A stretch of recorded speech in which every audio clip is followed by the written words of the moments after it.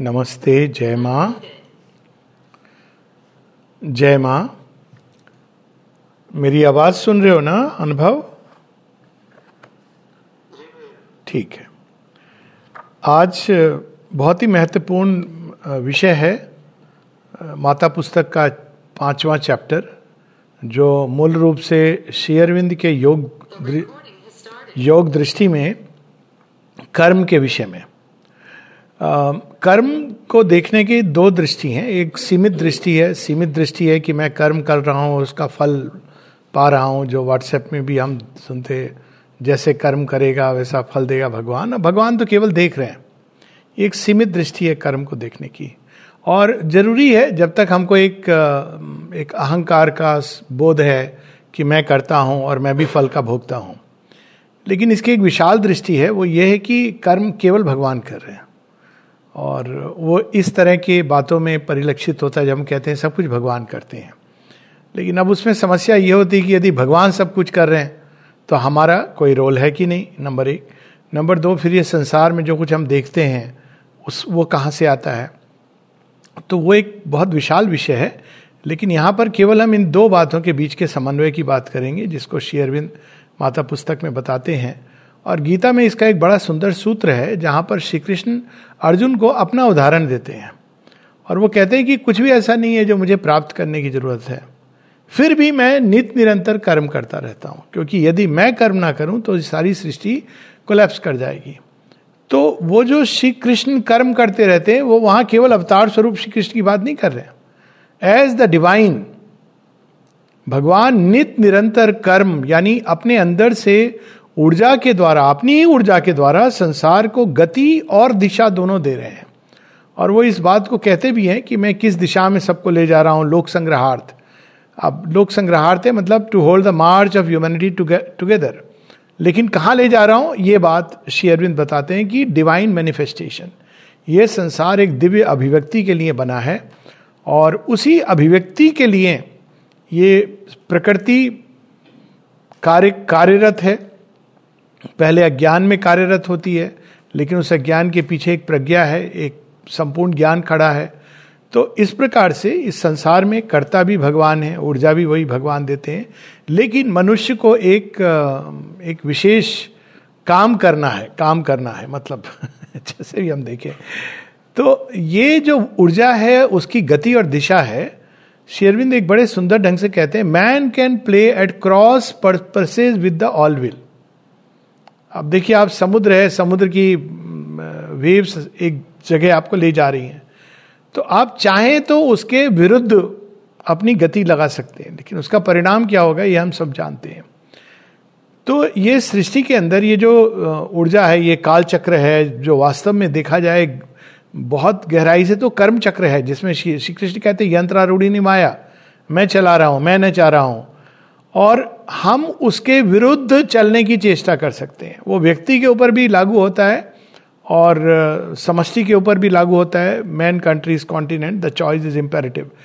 तो यदि हम उस काल की गति को पकड़ते हैं, दिशा पकड़ते हैं, और दिव्य की अभिव्यक्ति जो काल खंड में होती है, एक समय जो आवश्यक है, दूसरे समय पे कोई और चीज आवश्यक होगी, क्योंकि भगवान तो हमेशा नई नई दिशाओं में ले जा रहे हैं, अल्टीमेटली उस ग्रैंड कल्मिनेशन की तरफ। तो हम अगर उसी दिशा में उनकी ऊर्जा के ही को करेक्ट रिसीव करते हैं और ट्रांसमिट करते हैं बिना डिस्टॉर्ट किए, ये हम लोगों का काम है। हमारा काम है रिसीवर और ट्रांसमीटर का। तो यदि हम, क्योंकि जो कर्म की गति है, जो ऊर्जा है, वो प्रत्येक तत्व को ले जा रही है। अब मनुष्य के नीचे समस्या नहीं है, क्योंकि वो नेचर ने ऐसा सिस्टम बनाया कि उतना ही रिसीव करेगी जितना वो कर सकता है। हाथी कभी भी शहर में आके उदंड करना नहीं शुरू करता है, उसको पता है अपनी सीमा उसके अंदर रहेगा। सिंह अपनी जगह रहेगा, और उसमें एक बहुत ही इंटरकनेक्टेडनेस है जिसके द्वारा संसार चलता है। लेकिन मनुष्य के साथ ये रिसीवर और ट्रांसमीटर, ये एक नई चीज प्रारंभ हो जाती है, ग्रहण करना और उसको आगे की ओर जाने देना। और वो इसलिए होता है क्योंकि इस प्रोसेस में हमारा विकास होता है। तो अगर हम सही ढंग से ग्रहण करते हैं जो भगवान की ऊर्जा है, शक्ति है, और उसको बिना किसी डिस्टॉर्शन के, बिना उसको किसी तरह से तोड़े मरोड़े, और एकदम एक प्योर एंड परफेक्ट चैनल की तरह उसको आगे ले जाने देते हैं। तो भगवान का कर्म तो होना ही था, लेकिन एक तो उसका ये होता है कि हम सबका जो एक इमीडिएट स्फीयर ऑफ इन्फ्लुएंस है, जिसको हम कहें, जिस परिवेश में हम रहते हैं, वहां वो कार्य की इंटेंसिटी ले लेता है, जैसे एक लेजर का रूप धारण करता है, और साथ में हमारा विकास होता है। तो कर्मयोग का जो श्री अरविंद की दृष्टि में मूल सिद्धांत यही है। और इसके 3 प्रकार के कर्म है। एक तो कर्म जो हमको बांधता है, वो त्रिगुणात्मक प्रकृति में चलता रहता है, उसकी बात गीता करती है। 3 प्रकार के बंधन, तमोगुण में, मन अंधकार में, अंधता में, मूर्खता में, जड़ता में किया हुआ कर्म कितना भी अच्छा बाहर से क्यों ना हो, लेकिन वो संसार में भी और हमारे अंदर भी डिल्यूजन, मोह को बढ़ाता है। फिर एक कर्म होता है जो स्वार्थ में, निज के कुछ प्राप्ति के लिए किया गया, रजोगुण का कर्म। वो कर्म कितना भी अच्छा क्यों ना हो, वो सुख और दुख दोनों की उत्पत्ति करता है।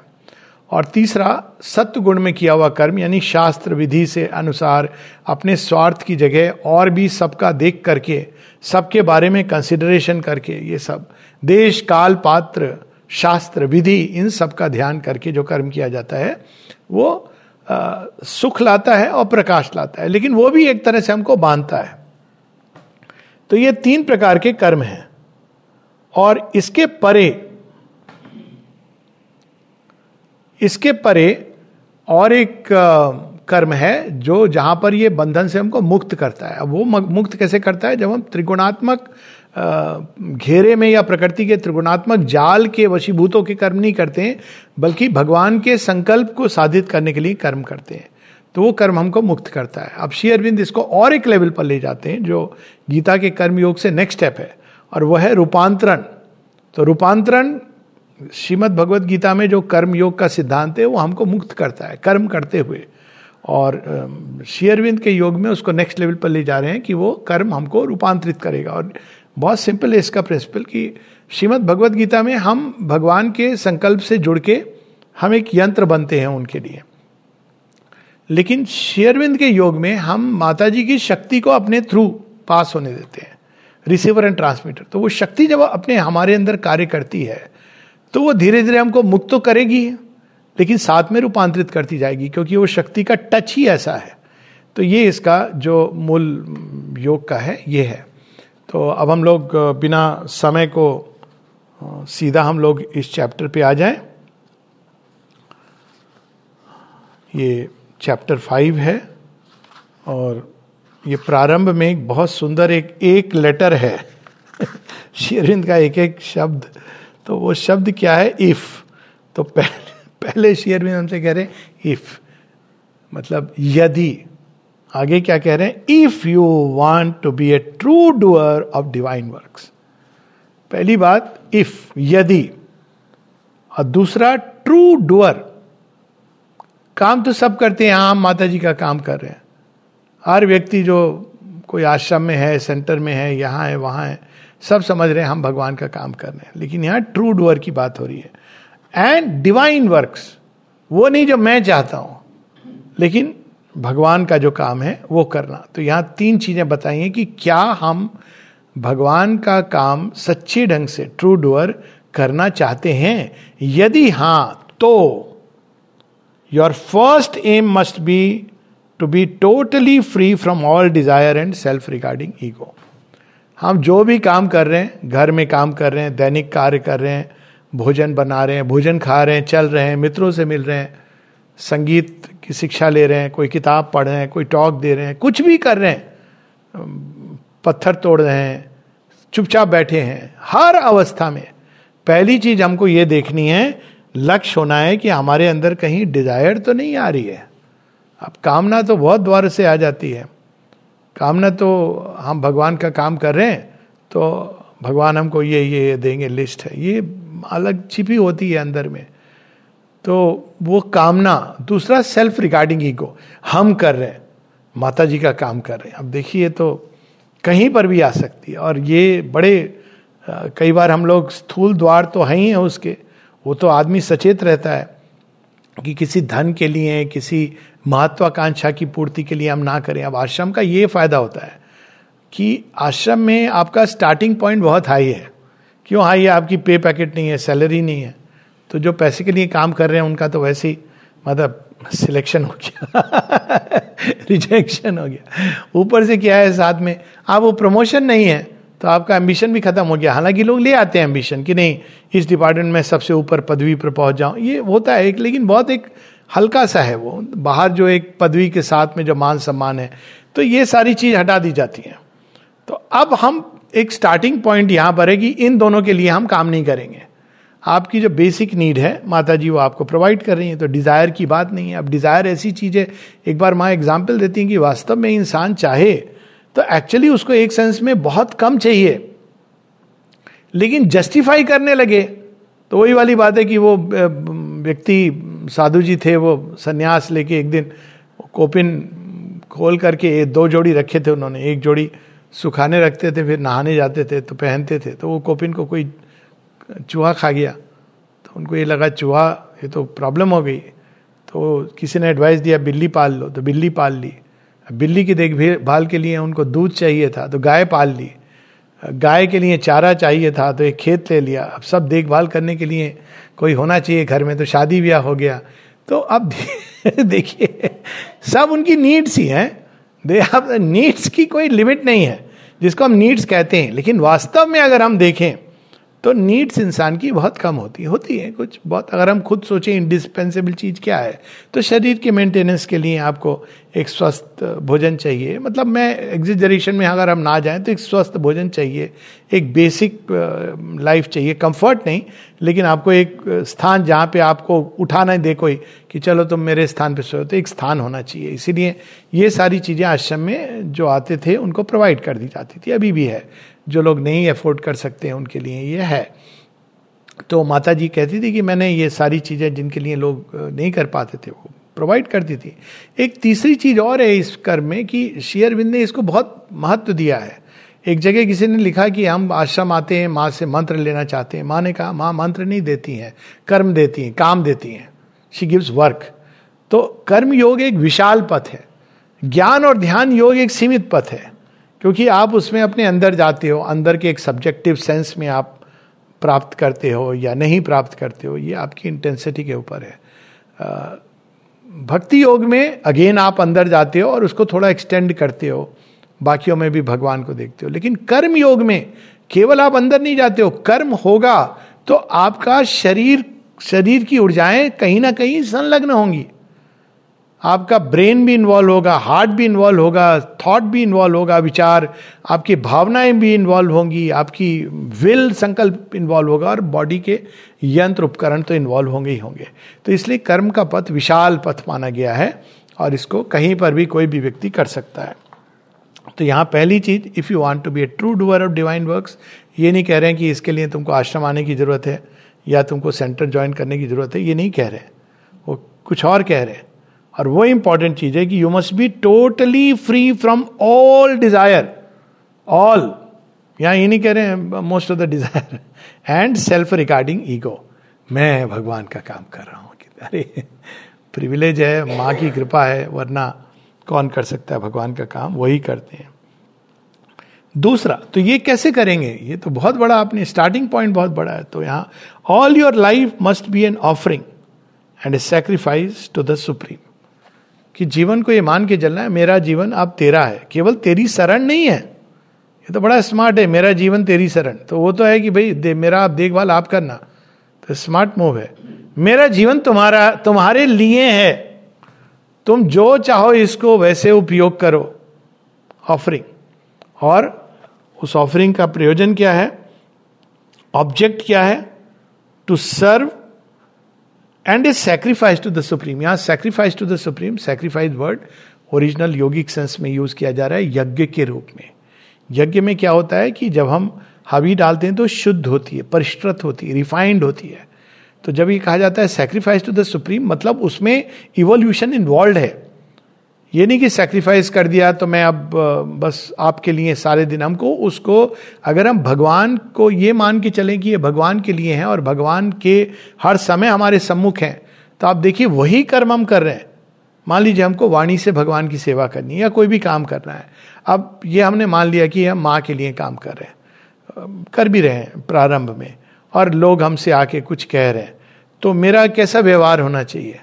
ये नहीं कि हम दिखें अच्छे, किंतु माता जी वहां पर हैं। एक दिन 2 दिन पहले की बात है कि कोई सज्जन थे, बहुत वर्षों से यहाँ पर है, बात सज्जन की नहीं है, बात एक मानसिकता की है। तो बड़े परेशान हो रहे थे, बड़े कंप्लेंट कर रहे थे सिस्टर के ऊपर और इसके ऊपर उसके ऊपर। तो मैंने कहा देखिए 1 मिनट, आप इतना क्रोधित हो रहे हैं, आपने कभी सोचा कि ये जो सिस्टर काम कर रही है तो योग साधना नहीं कर रही है, ये तो नौकरी कर रही है और यहाँ पे 50 लोगों की देखभाल कर रही है। इसके बाद ये घर में जा करके अपने सास ससुर की भी देखभाल करेगी, बच्चों की देखभाल करेगी, हस्बैंड के ताने सुनेगी, और आपको सब भगवान ने प्रोवाइड किया है। तो अगर आप ही विचलित होंगे, क्रोधित होंगे, तो इनसे हम कैसे कह सकते हैं कि तुम शांति रखो। तो अब देखिए, ये कहना आसान है कि हम माता जी का काम करें, तो यहां यज्ञ क्या करता है, उस चीज को रिफाइन करता है। नहीं, मेरे अंदर ये भाव नहीं आना चाहिए, मेरा दूसरों के साथ व्यवहार कैसा होना चाहिए, मेरा कर्म में व्यवहार कैसा होना चाहिए। तो इसलिए यज्ञ ये बहुत इंपॉर्टेंट चीज है। गीता में इसका बहुत चर्चा हुई है कि इट शुड बी ए, नहीं तो ऑफरिंग तो हो गई, तो अब सैक्रिफाइस क्या करना है। तो ऑफरिंग है, आप कर्म को दे रहे हैं, सैक्रिफाइस उस चीज को रिफाइन करते जा रहे हैं और सुंदर बनाते जा रहे हैं, प्योर एंड परफेक्ट चैनल, उसके अंदर एक विकास, एसेंट, इसीलिए एसेंट ऑफ द सैक्रिफाइस कहा गया है। तो वो अपने आप उसके अंदर एक प्रगति, एक इवोल्यूशन अंतर्निहित है। Your only object in action, किस लिए हम करेंगे काम, shall be to serve, to receive, to fulfill, to become a manifesting instrument of the divine Shakti in her works. काम भगवान कर रहे हैं, हमको क्या करना है, ग्रहणशीलता। तो माता जी से किसी ने कहा ग्रहणशील कैसे बने, माँ कहती है when you give, जितना हम देंगे उतना हम भगवान को रिसीव करेंगे और उतना विशाल होते जाएंगे। और जैसे जैसे हम रिसीव करेंगे हमारी कैपेसिटी बढ़ती जाएगी, क्योंकि प्रारंभ में कोई भी मनुष्य छोटा सा तो कुल्हड़ है, तो धीरे धीरे रिसीव करते करते वो घड़ा बनता है, तालाब बनता है, नदी बनता है, समुद्र बनता है। जितना हम रिसीव करेंगे वो अपने आप भगवान हमारे पात्र को बड़ा करते, विशाल करते जाते हैं, उसको और अधिक सफल बनाते जाते हैं। तो यहाँ पर ये बात हो रही है कि टू रिसीव, टू फुलफिल, किसका प्रयोजन, मेरा नहीं, भगवान का। To fulfil, to become a manifesting instrument, हम केवल भगवान को प्रकट करने की, अभिव्यक्त करने के यंत्र बने। न मेरा, न तेरा, न किसी और का, किसी और को प्लीज करना, दूसरे से कैसा किया मैंने काम नहीं, केवल भगवान को हमको उनको प्रकट करने के लिए, उनको अभिव्यक्त करने के लिए बहुत सुंदर परफेक्ट यंत्र बनना। और वो भी भगवान बनाते हैं जितना हम खुलते जाते हैं। You must grow in the divine consciousness, और उसके लिए क्या है, और इस माध्यम से धीरे धीरे हम भगवान की चेतना के साथ एक होते जाते हैं। ज्ञान योग में जो हम एक होते हैं, एक हिस्से में होते हैं, भक्ति योग में एक और हिस्से में होते हैं, लेकिन कर्म योग में इनवेरिएबली ये ट्रिपल मार्ग है। तो श्रीमद् भगवद गीता का कर्मयोग तो है ही, लेकिन उसको त्रिमार्ग भी कहा गया है, क्योंकि उसमें आपकी बुद्धि आएगी ही आएगी, आपका भाव आएगा ही आएगा, बुद्धि योग भी आएगा, भक्ति योग भी आएगा। कर्म योग आइसोलेशन में हो नहीं सकता। आप कहेंगे मैं भगवान की सेवा कर रहा हूं लेकिन दिल में प्यार नहीं है, भगवान कहेंगे छोड़ दे भाई तो तुम जाओ कहीं और, मैं मैकेनिकल दिहाड़ी की मजदूरी थोड़ी, आप भाव के साथ करेंगे।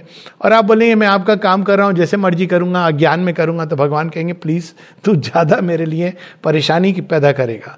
तो कर्म योग में ज्ञान योग और भक्ति योग, बुद्धि योग अंतर्निहित है, लेकिन बुद्धि योग या ज्ञान योग कैन बी प्रैक्टिस्ड विदाउट कर्म योग, इवन विदाउट भक्ति योग। और होते हैं ऐसे लोग जो ज्ञान योगी होते हैं, वो नीचे देखते हैं थोड़ा भक्ति योगियों को, और भक्ति वाले होते हैं जो ज्ञान योगियों को देखते हैं, ये इनको क्या मालूम है। लेकिन कर्म योग में ये सब जुड़ा हुआ है। इसीलिए यहां पर ये बात हो रही है कि तुम एक हो जाओगे भगवान की चेतना से। भगवान की चेतना में ये सब कुछ है, डिवाइन विल है, ओमनीपोटेंस है, डिवाइन नॉलेज है, ओमनीसियंस है, डिवाइन आनंद है, जो लव है। तो इसीलिए इसमें जो एकत्व होता है वो कंप्लीट होता है। Till there is no difference between your will and hers, कितनी सुंदर अवस्था है। ये भी नहीं कहना है कि let thy will be done, प्रारंभ वैसे होगा, लेकिन फिर क्या अवस्था आएगी, ऑटोमेटिकली आपके अंदर वह संकल्प आएगा जो भगवान का संकल्प है। No action, no motive except her impulsion in you. ये इंपल्शन कैसे आता है? 3 प्रकार से आता है, या रादर हम कहें एक करेक्ट प्रकार है, उसके 2 रूप हैं जो वो परफेक्ट नहीं है। एक है जब वो आपको इंस्पिरेशन के रूप में आएगा मस्तिष्क के द्वार से, एक डीप इंस्पिरेशन, वो भी उसको पकड़ा जा सकता है, लेकिन वो परफेक्ट इंपल्शन नहीं है।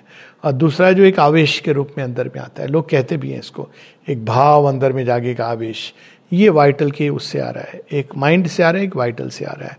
और ये एक जब तक हम ट्रू इंपल्शन को नहीं पकड़ते हैं तब तक ये एक इंडिकेटर होते हैं, लेकिन बाद में ये दोनों भी जब शांत हो जाते हैं तो वो हृदय की गहराई से आता है, like a still small voice, command of god, just एक इंडिकेशन, जेंटल सा, हल्का सा।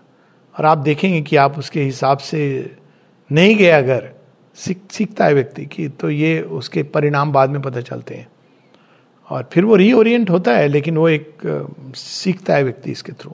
तो जो रियल इंपल्शन है, डिवाइन इंपल्शन, वो हृदय की गहराई से आता है, या एक इंट्यूटिव फ्लैश की तरह आएगा, लेकिन वो शांत होगा, वो इम्पोज नहीं करता अपने आप को। भगवान के सारे काम in peace and silence the eternal manifest, वो इम्पोज नहीं करेगा। कई बार एक पहला इंपल्शन आएगा जहां पे आपको ऐसा लगेगा कि I must do this, I must do this, wait, नहीं मुझे करना है ये काम, wait wait wait wait till you will find. आप वेट करो कि जब मैं शांत हो जाऊंगा ना, तब भी अगर मुझे यही इंपल्शन आएगा तब करूंगा। और मैंने कई बार देखा है कि बस मैं लिखने वाला हूं चिट्ठी और मैंने कहा नहीं, वेट, आधे घंटे में even if I try to call that state, बड़े ऊंची हाई अवस्था में आ रही है, ये मैं समझ पा रहा हूं कि it is not coming from any of this lower और rational motive but something higher, but yet it is not the perfect divine impulsion. और जब आप उसमें प्रवेश करते हो then it's like it has no meaning, वो चला जाता है। तो इस तरह से जो इसका क्राइटेरिया ये होता है, डिवाइन इंपल्शन सदैव एक पीस एंड साइलेंस में आता है, वो अपने को फोर्सिबली नहीं इंपोज करता है। No action that is not her conscious action in you and through you. भगवान ही कर रहे हैं, लेकिन कॉन्शियस, आप सचेत हो गए कि ये भगवान ही कर रहे हैं। और क्राइटेरिया इसका भी बड़ा सिंपल होता है, जहां पे हम भगवान की इंपल्शन को करेक्ट ढंग से रिसीव नहीं करते हैं, वहां ना जॉय होता है ना पीस होती है। दूसरे लोग कह सकते हैं कि बड़ा अच्छा काम किया, लेकिन आपको पता है अंदर में कि नहीं, ये मैंने करेक्ट स्टेट में नहीं, मैंने परफेक्ट स्टेट में नहीं। यहां परफेक्शन की बात हो रही है, वो स्टेट मानव उससे हायर है, हो सकती है, बेटर हो सकती है, पर आपको अंदर में पता होगा भगवान की जो ट्रू इंपल्शन है हमेशा एक जॉय, एक फ्रीडम लाएगी। आपको बाद में नहीं लगे अरे मैंने किया, ऐसे करना था, ठीक किया, नहीं किया। Should never look back, don't prepare and don't look back. ये किया मैंने, अच्छा किया, गलत किया, ऐसे होता, मतलब वो अब सेल्फ रिगार्डिंग ईगो आ रही है। हमको केवल ये देखना है कि हम कितना जुड़े हुए थे भगवान के साथ, बस इतना देखना है। Until you are capable of this complete dynamic identification, ये तो एक दिन में आने वाली चीज नहीं है, एक महीने, एक साल, ये तो समय लगता है। तो जब तक डायनामिक आइडेंटिफिकेशन, केवल एक स्टैटिक प्रेजेंस नहीं कि अंदर भगवान है, किंतु उनका ही हम इंपल्शन हमें एक एक हमारे जेस्चर, पोस्चर, मुद्रा, वॉकिंग, टॉकिंग, हर चीज में हो, तो जब तक ये नहीं होता, you have to regard yourself as a soul and body created for her service, कि माँ मैं तुम्हारे लिए हूँ, इस शरीर को जितना आप इससे कर्म करवा लो, जितना इसको अपना यंत्र बना सको, उतना ही मैं सदैव सदैव, ऋणी तो हम लोग वैसे ही रहेंगे, लेकिन उतना ही अधिक आपको आनंद हो, यही आपकी अभिप्सा होनी चाहिए। One who does all for her sake, किसी और के लिए नहीं। और ये इस अवस्था तक जा सकता है। मुझे एक उदाहरण, पुराने समय में अच्छे अच्छे पोइट्स रहे हमेशा, लेकिन कुछ पोइट होते थे जो जिन्होंने भगवान की भी बातें लिखी हैं, लेकिन वो कोर्ट में राजा को प्रसन्न करने के लिए लिखते थे, जैसे अपने अमीर खुसरो थे। तो वो मिक्सचर है। अगर आप सच में भगवान के लिए, तो अगर कोई कहेगा आपसे कि अरे आपकी भाषा तो बड़ी अच्छी है, मेरे लिए कुछ लिख दो, आप नहीं कर पाओगे. आप, your pen will stop. You have to feel that divine impulsion, नहीं तो वो नहीं आप कर सकते हो. वो आपका कितना ही निकटतम क्यों ना हो, क्योंकि इट्स इम्पॉसिबल. क्योंकि आपका जीवन किसी और की सेवा के लिए नहीं बना है, वो केवल और केवल भगवान की. हाँ, लेकिन हो सकता है कि भगवान स्वीकृति दे, in which case you can write. तो यहां पर ये बात है कि केवल और केवल उनके लिए. One who does all for her sake. All, इसमें कोई ये नहीं है ये करोगे वो करोगे, ये नहीं कर सकते वो नहीं कर सकते. Even if the idea of the separate worker is strong in you and you feel that it is you who do the act, yet it must be done for her. जैसा बताया कि एक सीमित तरह से हम कर्म को देख सकते हैं कि मैं करता हूं और मैं भोगता हूं कर्म फल का. और केवल ये हम ला सकते हैं कि बीच में कि प्रयोजन हम बदल देंगे. तो अगर ये है भी प्रारंभ में, तो भी हमको ये देखना है कि हम करें केवल भगवान के लिए, माता जी की सेवा के लिए. ऑल स्ट्रेस, अब ये कैसे, इसका प्रमाण क्या होगा? All stress of egoistic choice. माँ ने दिया यहां पे काम, अरे मैं तो इतना पढ़ा लिखा हूं, यहां हुआ ऐसे, लोग चले गए. एक थे बहुत विराट पंडित, उनको माँ ने लाइब्रेरी में काम दिया, साफ करो किताबें. बाद में वो चले गए, मतलब एक कई वर्षों काम भी किया उन्होंने. एक थे अपने वेद प्रकाश जी का, तो बहुत सुंदर उदाहरण है. वो इकोनॉमिक्स के प्रोफेसर थे और उनको माता जी ने डाइनिंग रूम में काम दिया. लोग आके ये बोलते थे, अरे आपको यहाँ पे काम दे दिया. तो मैंने कहा नहीं, माँ ने मुझे जो काम दिया है करेक्ट काम दिया है, सही काम दिया है. ईगोइस्टिक चॉइस नहीं, मैं तो ये करूंगा. क्यों? क्योंकि मैंने तो अब तक इसके लिए पढ़ाई की है. तो ये सब होगा जिससे कि हमारी, ये भगवान ही परीक्षा ले रहे हैं, लेकिन हमको ठोक बजा के देखा जा रहा है कि ये आ तो गया है, लेकिन सिंसियर है कि नहीं है. तो ये स्पष्ट रूप से बताया जा रहा है कि जो भी काम, all stress of egoistic choice, all hankering after personal profit. ये काम में तो फील्ड में काम करना पड़ेगा, दूसरे तो देखो डेस्क पे बैठ के एसी रूम में काम कर रहे हैं. तो all stress of egoistic choice, all hankering after personal profit, all stipulation of self regarding desire must be extirpated from the nature. और ये डिजायर यहां तक हो सकती है कि अरे उनका कितना अच्छा है ना, माता जी के पास उनके वहां रह करके काम करने को मिल रहा है. Even this must go. जहां भी वो रखेंगी, माँ आपके साथ रहेंगी. ये कोई पॉइंट नहीं है कि हम वहां तो पास में बाहर से, लेकिन अंदर में हम कोसों दूर है. जहां वो रखेंगी, जहां भेजेंगी. कितनी सुंदर सुंदर कहानी है. वो थी हमारे ज्योति प्रिया जुडिथ टाइबर्ग. तो जाके माँ को कहती हैं कि आप तो मुझे कह रही हो कि ये सीखो वो सीखो, वहाँ जाके वेस्ट में टॉक दो, वहाँ लोगों के बीच में जाओ, अलग अलग जगह टॉक. यहाँ तो लोग कहते हैं कि नहीं, ये तो टॉक देती है, बाहर जा रही है तो ये तो योग नहीं कर रही है, योग से गिर गई है. माँ ने कहा इनको जो कहते हैं ना, इनको कहने दो, इनको कुछ नहीं पता है. और इन्हीं लोगों के कारण मेरा काम करने के लिए कोई तैयार नहीं है. सबको कंफर्ट जोन चाहिए. ऐसे कंफर्ट जोन माँ ने नहीं यूज किया, लेकिन ये कि नहीं तुम इनकी बात मत सुनो, तुम्हारा एक विशाल पथ है. फिर माँ कहती है कि वो एक नैरो पथ है, जो कुछ लोग उसके लिए बने होते हैं, लेकिन तुम्हारा पथ बहुत विशाल है. और तुम तैयार हुई हो, आई हो इसके लिए सचेतन रूप से. तुम वो करोगी जो मैं चाहती हूं, या तुम वो करोगी जो ये लोग कहते हैं. देखिए, ये कोई इगोइस्टिक चॉइस, इसमें अपना व्यक्तिगत लाभ. There must be no demand for fruit and no seeking for reward. यही एक भगवान की नौकरी, बहुत बड़ी बड़ी बात है. भगवान का सर्वेंट बनना, और स्लेव बनना तो super. God servant is something, God slave is greater.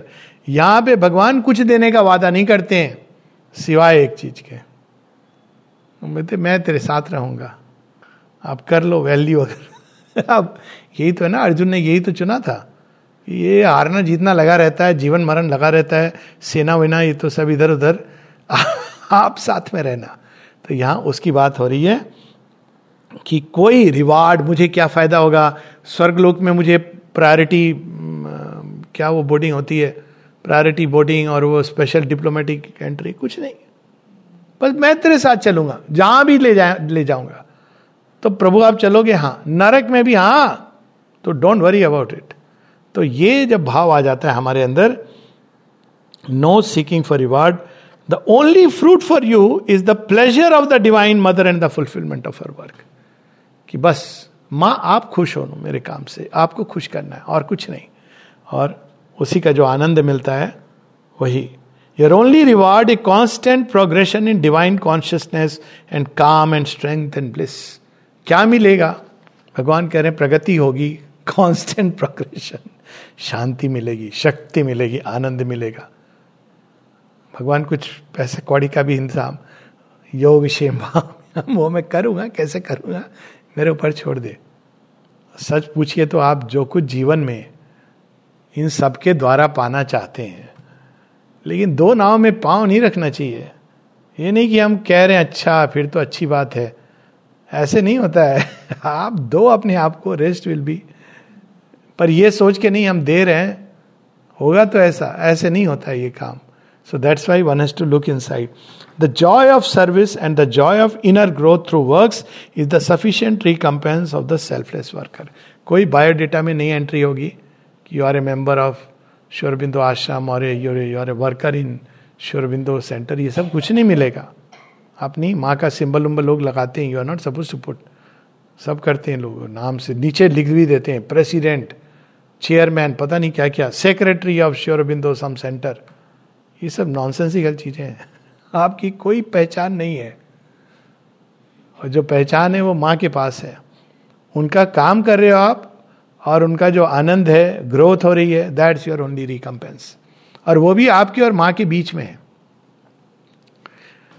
But a time will come, ये तो बीच का पीरियड है जब आपको ऐसे चलना है. फिर एक समय आएगा, but a time will come when you will feel more and more that you are the instrument and not the worker.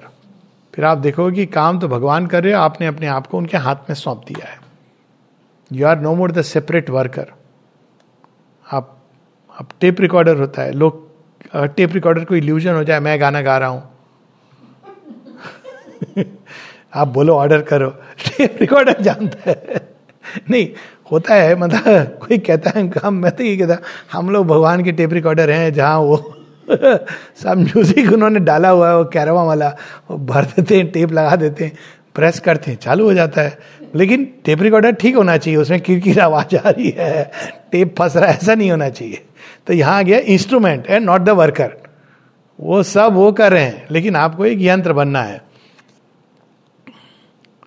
यंत्र एकदम पूरा सरेंडर्ड होना चाहिए. आप तलवार बन गए तो ये मत पूछो भगवान ये तो मेरा अपना है, इसको आप छोड़ दो. हो सकता है वो छोड़ दें. आप कलम बन गए तो भगवान नहीं ये क्या, आप ये देखो, ये तो आप क्या लिखवा रहे हो मेरे से, कुछ ज्यादा स्ट्रांग नहीं हो गया है. फिर आप उनके हाथ में सरेंडर कर दोगे अपने आप को. For first by the force of your devotion. अब देखिए डिवोशन इंपॉर्टेंट है. सब आ रहा है इसमें, ज्ञान आ रहा है, डिवोशन आ रहा है, कर्म तो आ ही रहा है. By the force of your devotion, your contact with the Divine Mother will become so intimate that at all times you will have only to concentrate and to put everything into her hands to have her present guidance. हर समय साथ में. नहीं समझ आ रहा, guidance देखिए, ज्ञान भी आ गया, ऐसे करो, ये करो. तो वो सारा भगवान ऐसे बोलते नहीं है, कन्वर्सेशन नहीं होल्ड करते. Conversation with God part 1 2 3 no. He acts through you and you know he's acting through you.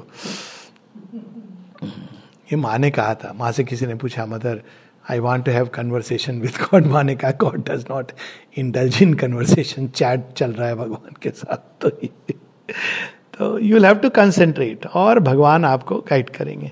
Her guidance कैसी होगी? हर डायरेक्ट कमांड और इम्पल्स, वो आपको प्रैक्टिस हो जाती है, ट्रेनिंग हो जाती है कि ये आ रहा है, नहीं आ रहा है तो आप वेट करो.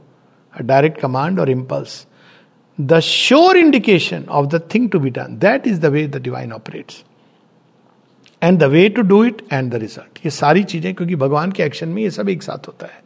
आपको ये करना है, इसका रिजल्ट ये होगा, और ये तरीका है इसको करने का. और ये देखिए, ये नॉलेज है.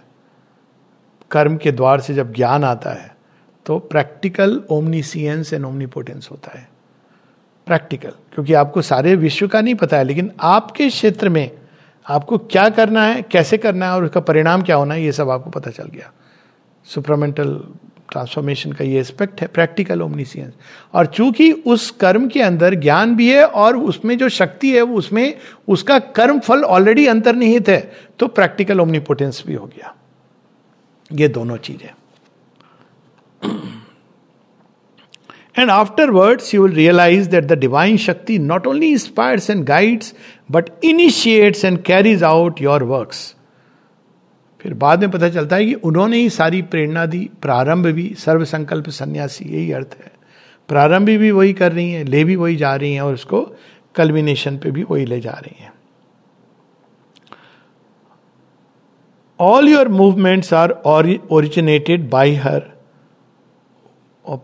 उस समय नहीं मालूम पड़ता है कि ये कैसे हो सकता है, लेकिन वो धीरे धीरे धीरे धीरे जैसे वो चैप्टर बाय चैप्टर जिंदगी के खुलते हैं, एक एक पेज खुलता है, तो पता चलता है कि how she is carrying a. शेरविंद ने उस समय, हम लोग सिंथेसिस में पढ़े ना, he makes the lame to walk and the blind to see, कि कैसे ये संभव हो पाया और क्यों ऐसा हुआ. All your movements are originated by her. All your powers are hers. Mind, life and body are conscious and joyful instruments of her action. Means for her play, molds for a manifestation in the physical universe. So कितनी सुंदर बात है. You are free. Literally free. अरे आपका क्या, आपका कुछ नहीं है. It is a state of such a wonderful freedom. क्योंकि आपका कुछ नहीं है, आपको कुछ संभालना नहीं है अपने पास. उन्हीं का है, उन्हीं के लिए है. तो आप, ये होता है रियल सेंस कि हम आप खाली हाथ आए थे खाली हाथ जाओगे. वो पेसिमिस्टिक सेंस में नहीं. पेसिमिस्टिक सेंस में क्या होता है, बहुत ये कि आपने ये सब किया, छोड़ के जाना. लेकिन इसका जो परफेक्ट सेंस है वो ये है कि आपके थ्रू, और लेकिन खाली हाथ जा रहे हो, लेकिन ग्रोथ कितनी हुई है आपकी, पर आप सब कुछ वहीं पर दे करके, ये आपका है. No tributes, no memorials. ये एक बड़ी सुंदर सी चीज. दादा के बाद मैंने देखी, प्रणब दा, उनका बर्थडे आने वाला है 18 अक्टूबर को. कोई कुछ नहीं, चौथा दिन 10वां दिन कोई मेमोरियल मना करके गए थे. कहीं मेरे नाम से कुछ बिल्डअप नहीं करना, कुछ नहीं करना. मैंने पूछा उनकी, उन्होंने कुछ बोला. ही स्पेसिफिकली सेड बिल्कुल नहीं. That is the way. लोग जाने के बाद भी वेट करते हैं, मेरा 100वां दिन मना रहे हैं कि नहीं. 100th birthday, just live free, total freedom, fuse in the divine. It belonged to the divine. यहां आपने रख दिया, and that's it. इसीलिए वो कह रहे हैं, there can be no more happy condition than this union and dependence. For this step carries you back beyond the borderline from the life of stress and suffering in the ignorance into the truth of your spiritual being, into its deep peace and its intense ananda. Stress of suffering, and भगवान काम कैसे होगा, क्या होगा, वो कर रहे हैं और सब हो गया. You are free. आपको ये live in the present की जरूरत नहीं है, because then you will be always in the eternal moment and the highest eternal moment. तो ये तो अगर आदमी थोड़ी देर को भी अनुभव करता है ना, इट इज सो पावरफुल कि वो बार बार चेतना वहीं पर जाएगी. इनिशियली एकदम स्ट्रेट अवे नहीं होता है. तो इसीलिए स्टेप बाय स्टेप ले जा रहे हैं. While this transformation is being done, it is more than ever necessary to keep yourself free from all taint of the perversions of the ego. माता जी कहती हैं कि सबसे जो बड़ा टेस्ट होता है वो सक्सेस जब मिलती है. माँ कहती है शुरू में तो कई बार होती है, इंसान को वैनिटी होती है फिर भी, लेकिन सक्सेस जब मिलती है तो माँ कहती है इज द लास्ट टेस्ट, कि ये सच में कहीं इसके सिर तो नहीं चढ़ गया है कि मैं भक्त हूं भगवान का, मैं उनका सेवक हूं. जय विजय को चढ़ा था, इसलिए कहानी याद कर हो गया, ऐसा गिरे कि पता नहीं चला कहाँ चले गए क्या क्या. तो ये जो परवर्शंस ऑफ द ईगो कहीं भी आ सकती है. मैं भगवान के पास काम कर रहा हूं, मुझे ये काम भगवान ने दिया है. उन्होंने दिया आपको इटर्निटी के लिए नहीं दिया है, कोई चीज नहीं दी है. वो दिया क्या, मतलब उन्हीं का है. वो कल को आपकी जगह कोई और आ जाएगा. आपको एक सेकंड नहीं लगना चाहिए कि अरे भगवान ने मुझसे इतना बढ़िया काम छीन लिया, चला गया, गया तो गया, दिया तो दिया, दैट्स इट। तो यहां पर वो बता रहे हैं उसी तरह से कि परवर्शंस ऑफ द ईगो, और ये खासकर जब सक्सेस, मां कहती है it is the last test. Let no demand और insistence creep in to stain the purity of the self giving and the sacrifice. किसी प्रकार की, मां ये तो काम इतना अच्छा चल रहा था, ये क्या हो गया? उनका काम है। Even if everything stops the next moment, you should be inwardly free. इसे वो कहते हैं प्रवृत्ति से निवृत्ति लेसन भगवान देते हैं। बहुत सारी कहानियां हैं इसकी, यहां पर भी मैंने देखी हैं लोगों के जीवन में। There must be no attachment to the work और द रिजल्ट। ये काम कर रहा था, कितना अच्छा था, इसका परिणाम ये हो रहा था। No laying down of conditions, no claim to possess the power that should possess you. अरे उनके पास तो बहुत शक्ति है, बहुत उनको ज्ञान है, बहुत ज्ञान है। जिस दिन आपको लगे ना आपको कुछ ज्ञान नहीं है, उस दिन सच्चा ज्ञानी है। बोलने की बात नहीं, ये जानने महसूस करने की, क्योंकि तब वो अनंतता आपके सामने है।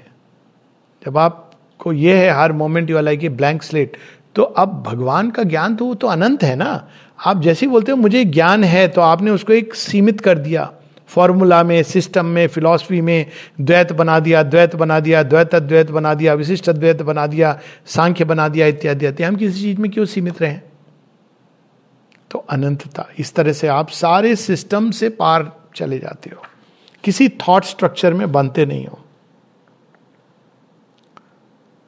No pride of the instrument, no vanity और एरोगेंस। वैनिटी तो ऑफकोर्स बड़ी खतरनाक है, और एरोगेंस भी है।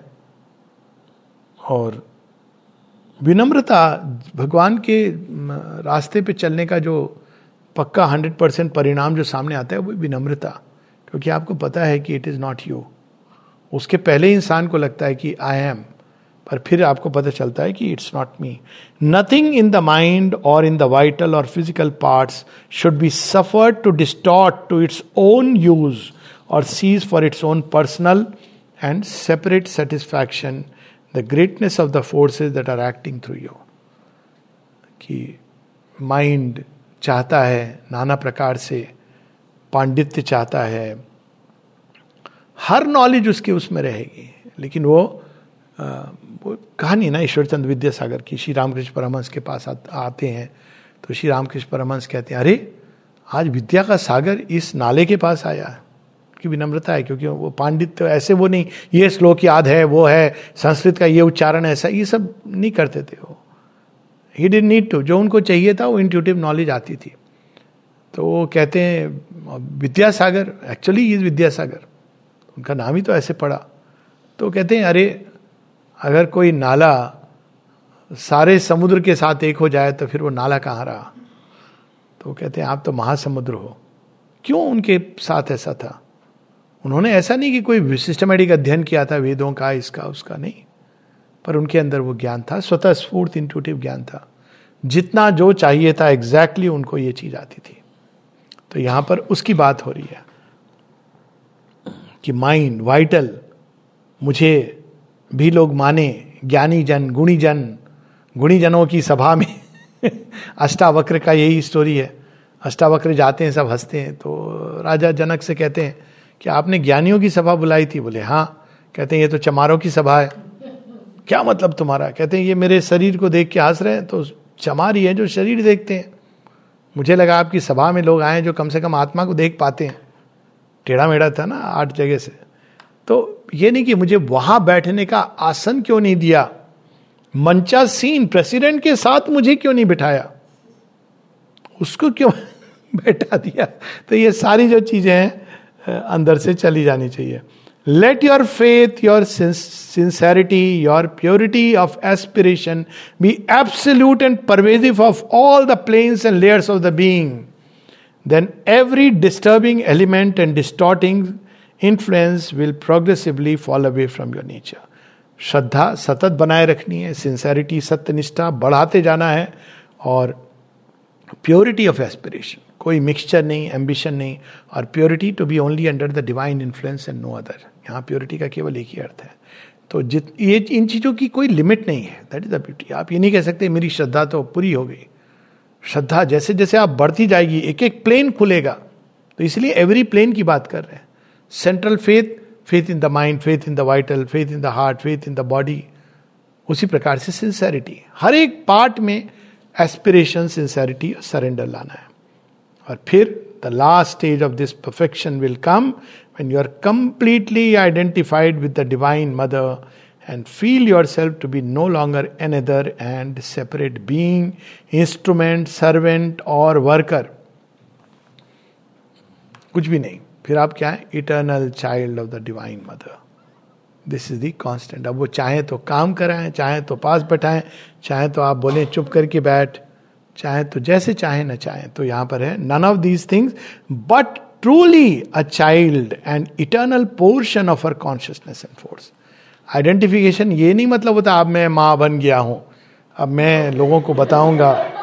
नहीं होता है, मैं मिला हूं कि अब ऐसे लोग एक्चुअली मैं मिला हूं। मुझे आश्चर्य होता है कि अब ये डिवाइन मदर के बाद अब ये डिवाइन मदर की जगह actually you will laugh but I am telling you, I have seen Facebook पे किसी के, मैंने कहा ये कैसे there can not be two divine mothers, पर करते हैं लोग। अब दिमाग है उसका पागल होने में, line between yogic super normality and abnormality sometime very thin. तो बहुत कठिन है डगर पनघट की। तो आप क्या, मैं जब एक होते हो माँ के साथ तो क्या होते हो? इटर्नल पोर्शन, क्योंकि ये आपका शाश्वत सत्य है। As a psychic being you are an eternal portion of the divine mother. वो ये विलय वाला योग नहीं है, लय। और जिनका लय हो जाता है फिर वो ये नहीं बोलते हैं कि I am one with the divine mother.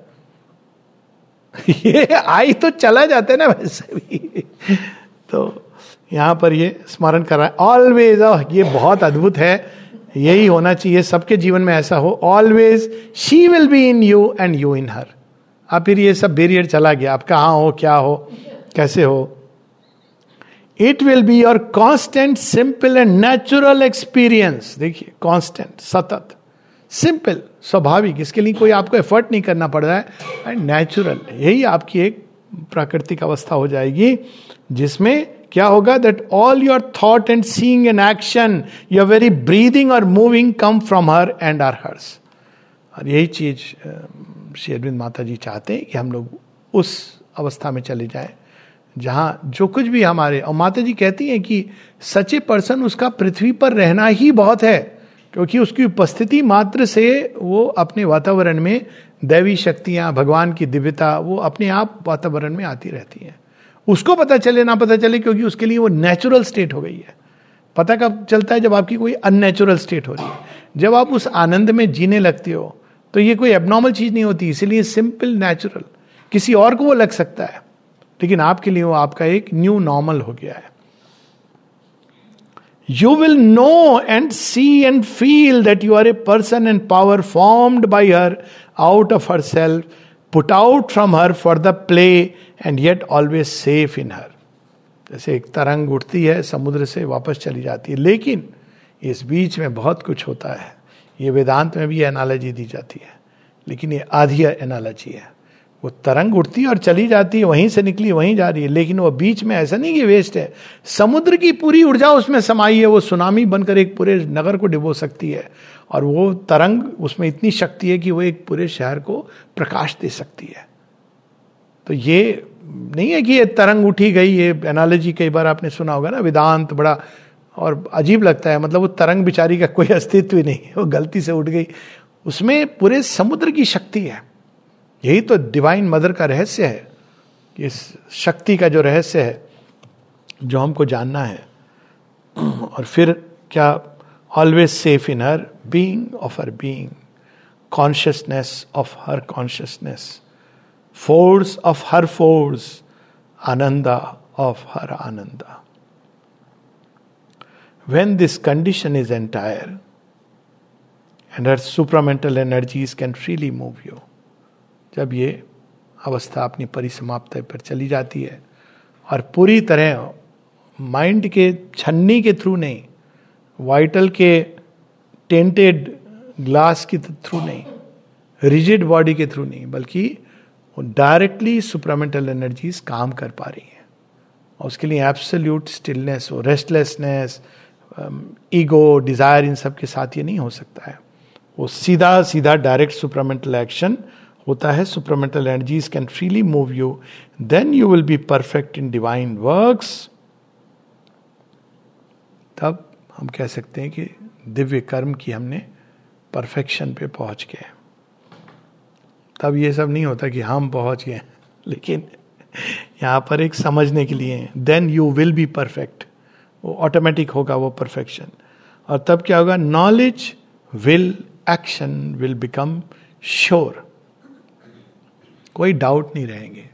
भिद्यंती हृदयंती छिद्यंती सर्व संशय. फिर वो कोई संशय, डाउट, शंका ये नहीं रहेगी. Sure, simple, luminous, spontaneous, flawless, सरल, सहज, निश्चित, प्रकाशयुक्त, स्पॉन्टेनियस, स्वतः ही, स्वतः स्फूर्त, फ्लॉलेस, निर्दोष, एन आउटफ्लो फ्रॉम द. अब देखिए गीता में एक कर्मशु कौशलम, श्री अरविंद ने इसको किस लेवल पर ले गए? निर्दोष. उसमें कोई दोष हो नहीं सकता. निर्दोष. An outflow from the supreme, a divine movement of the eternal. उस परम से निकली हुई एक वेव के रूप में, और वापस उन्हीं में जो चली जाती है. देखते हैं श्री कृष्ण का सुदर्शन चक्र बहुत बढ़िया है. अभी भगवान के सुदर्शन चक्र बन के जहां उन्हें डायरेक्ट किया गया, वापस उनकी उंगली में आके किया मजे में, फिर गायब भी हो जाता है. है ना? बड़ा इंटरेस्टिंग है ये, कि भाई वो जब चाहते हैं ऐसे करते हैं. देखिए Sudarshan chakra is a power, it suddenly appears. फिर वो जिधर डायरेक्ट करते हैं चला जाता है. वो पूछता नहीं अरे शिशुपाल वो तो रुक्मणी का भाई है, आप आर यू श्योर? गया शिशुपाल नहीं, वो रुक्मी का सिर नहीं काटते हैं. वो पता है कि, या शिशुपाल अरे थोड़ा क्षमा कर दीजिए उसके, वो गया सिर कटा, वापस आ गया, और फिर वहां नाच रहा है, फिर वो वापस उनके अंदर चला गया. तो ये फिर मनुष्य वैसा बन जाता है, निर्दोष, स्वतः स्फूर्त, प्रकाश युक्त, सरल, सहज, निश्चित, an outflow from the supreme, a divine movement of the eternal. शाश्वत की एक शाश्वत गति, दिव्य गति. माँ माँ माँ.